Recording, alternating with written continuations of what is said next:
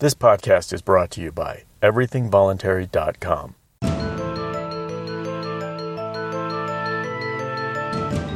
My name is Skylar Collins, and this is Thinking and Doing.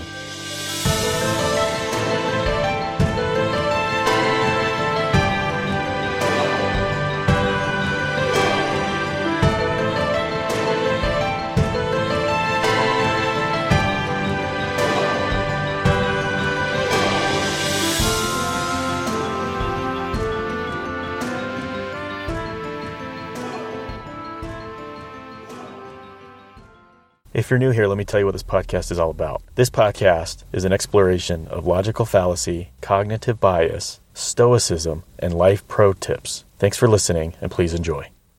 Hello and welcome to the Thinking and Doing podcast. In this episode, we're going to look at 3 life pro tips. I sourced these off of Reddit under the Life Pro Tips subreddit. All right, here's the first one. Don't ever let the fear of looking hypocritical prevent you from doing the right thing in the present. They elaborate. They say, being called hypocritical is a devastating insult and suggests that you believe and espouse one idea while acting in a contradictory way. However, we are human beings. Our minds and beliefs are constantly changing and evolving. Your convictions in theory may change when confronted with the issue personally, and that's okay. As long as you admit your change of heart when you've done nothing wrong, then you've done nothing wrong. What you've done is very brave. I don't remember the details, but I remember experiencing this where I didn't believe in doing something, and I think that even went so far to say, we shouldn't do it this way. And then when confronted with doing it the other way, the way I didn't think it should be done, I remember feeling and thinking, well, if I do this, I'm just going to be a hypocrite. And it was a bit of a roadblock for me. It's probably ego, they call it, right? That part of you that doesn't want to be wrong, doesn't want to admit weakness or admit failure, things like that, that probably prevents us from doing this. So this is a really good reminder that when you have that feeling, if I do this, I'm going to be a hypocrite, even though it's probably the right thing to do. What you probably should do if you want to sort of get around that and improve or become a better person in that way is to acknowledge this is not how I would have done it in the past. This, to me, seems like a good idea now. People change. I've changed my ideas. I've changed my habits. I've changed my behavior. This is just going to be another change. And we all know that there's one constant in the universe, and that is change. So change. And don't feel like you're being a hypocrite. Don't feel like you're being bad or wrong for doing what possibly is the right thing to do. Now, I guess this begs the question, is there ever anything that we're tempted to do that may not be the right thing? And we've always talked about doing the right thing in the past. And so now being presented with this temptation to do what we really feel is the wrong thing, we're getting this internal message that we would be a hypocrite for doing it. I'm sure that can happen too. And in fact, that might be a beneficial thing, right? This ego or whatever it is that's second guessing what we want to do is probably there for a good reason, right? We obviously evolved in ego or a conscience. And so I think we should acknowledge it. And we should think twice about what it is we want to do. Make sure we're doing it for the right reasons. Make sure that there's not a better way to do it. And if it's the only way to accomplish what we really need or want to accomplish, and we're not hurting anybody, let's say, then maybe give it a try. I mean, what's the harm in that?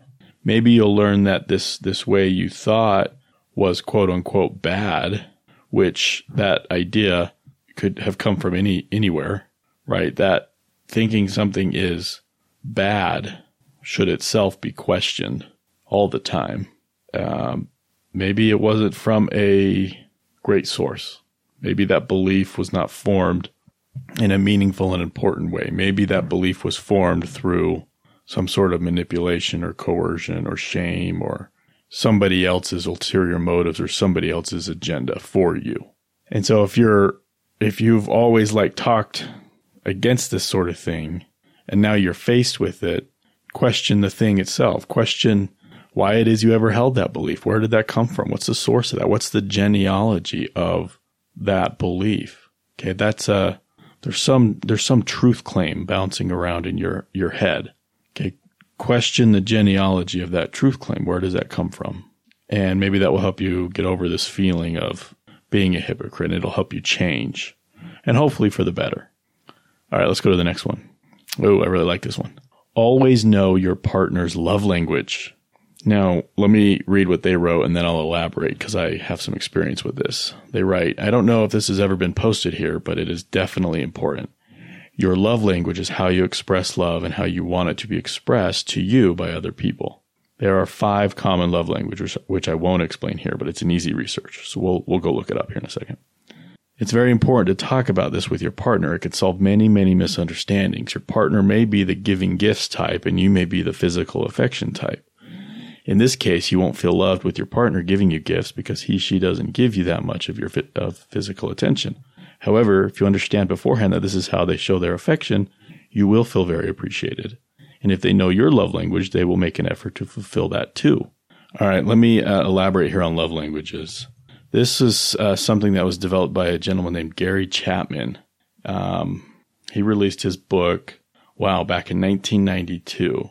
Early on in my marriage with my wife, we had, I don't know, maybe my son was about 2 or 3 years in, I guess.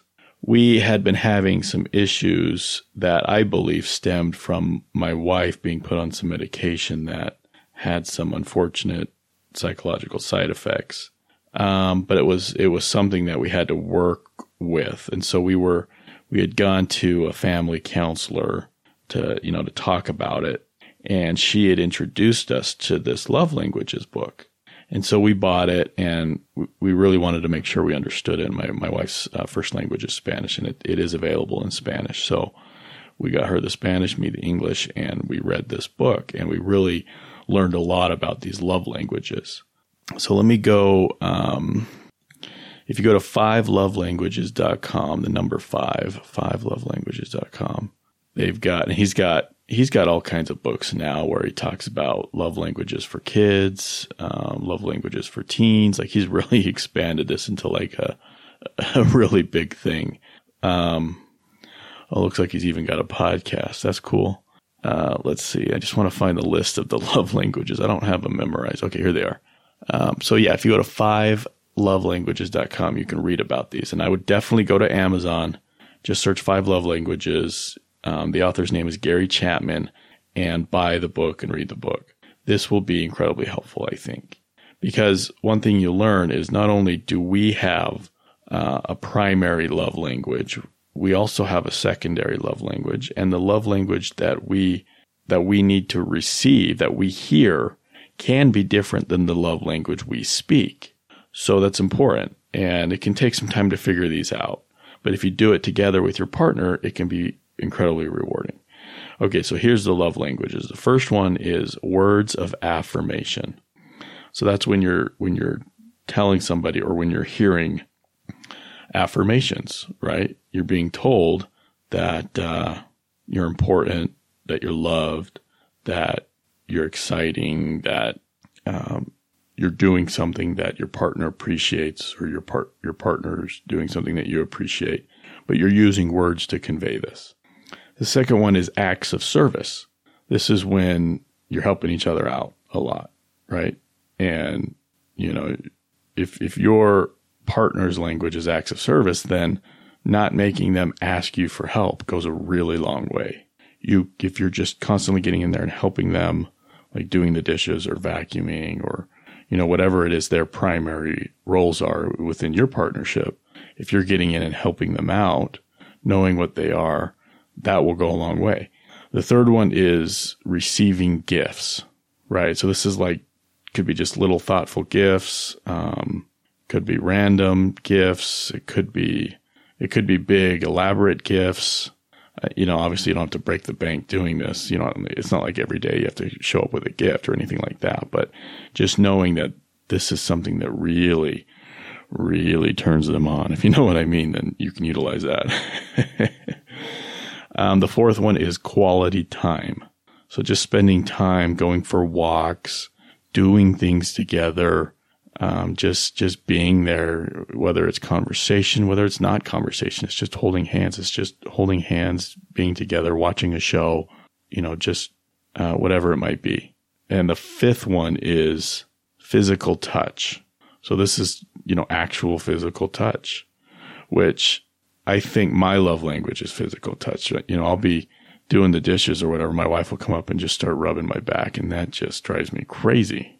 Just absolutely drives me crazy. Makes me feel like I'm the most important man in the world.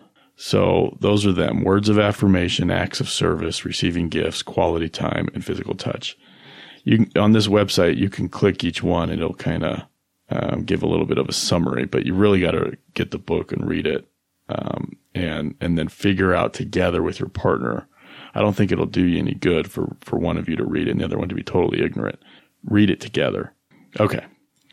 Knowing your partner's love language, that really will go a really long way. And knowing your love language, right? So that you can communicate it, knowing what love languages are about, right? So that you can explain them and introduce them to your partner. If you're familiar, and let's say you've moved on from one partner because there was some incompatibility there, and that's fine, and you have a new partner, now you can say, hey, have you ever heard of these love languages? This is something I've learned about, and I really want to be the best partner for you.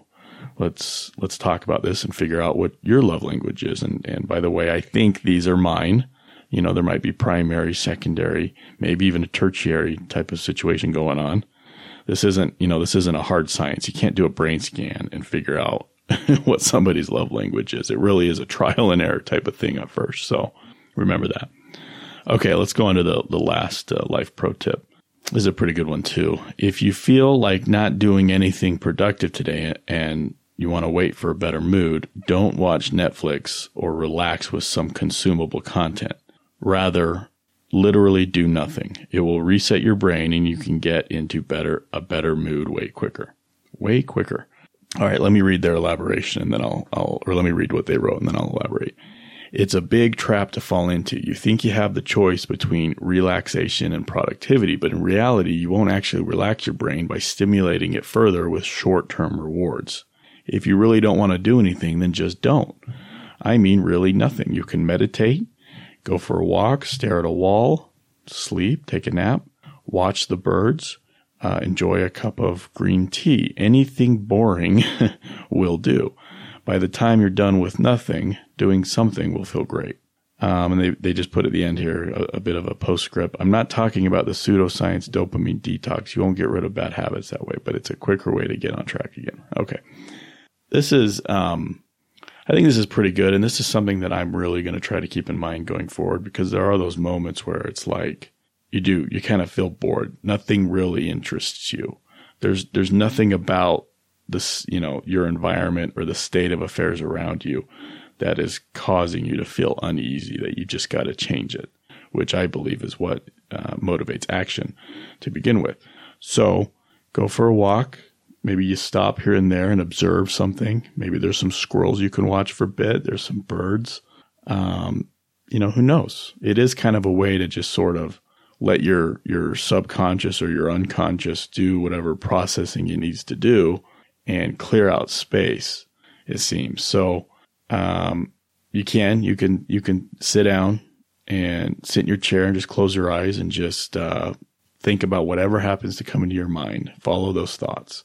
And you can even just lay down on your bed and close your eyes, and maybe you'll take a nap. Be sure to, set an alarm before any important time so that you don't oversleep. But taking a nap is great. This is something that I'm doing far more regularly than I used to. I've got time in between my work shifts in the afternoon. I've got a few hours, and laying down, sometimes alone, sometimes with my wife, has been pretty great. And it really does kind of reset my day, and then I'm motivated again for, working in the evening. So that's good. I'm going to remember that. If I'm not feeling like doing anything, take a walk. I've got a great neighborhood to walk in. You know, it's a pretty typical residential neighborhood, but there's short blocks and long blocks, and it's kind of a grid, and you can pretty much walk anywhere. Anyway, I like that. All right, that's going to do it. Let's just recap a bit. We talked about the fear of looking hypocritical, which can prevent you from doing something, particularly the right thing in the present. Always knowing your partner's love language. So definitely look up that book on Amazon, Love Languages, 5 Love Languages, and resetting your mind in a way where you're literally doing nothing, and that could bring you back. Now, sometimes it's obviously, let me just add on to that real quick. I just thought of it. It's okay to just want to sit and watch Netflix. I think that's okay too. So this, you know, there's a particular reason you would do this, and there's a reason you would do that. So it's good to keep those separate, I think. All right, that'll do it for this episode. Thanks so much for listening, and have a better day. Please send your comments or questions to thinkinganddoingpodcast@gmail.com. Please consider supporting this podcast and everythingvoluntary.com by visiting patreon.com/EVC or paypal.me/everythingvoluntary. Thank you.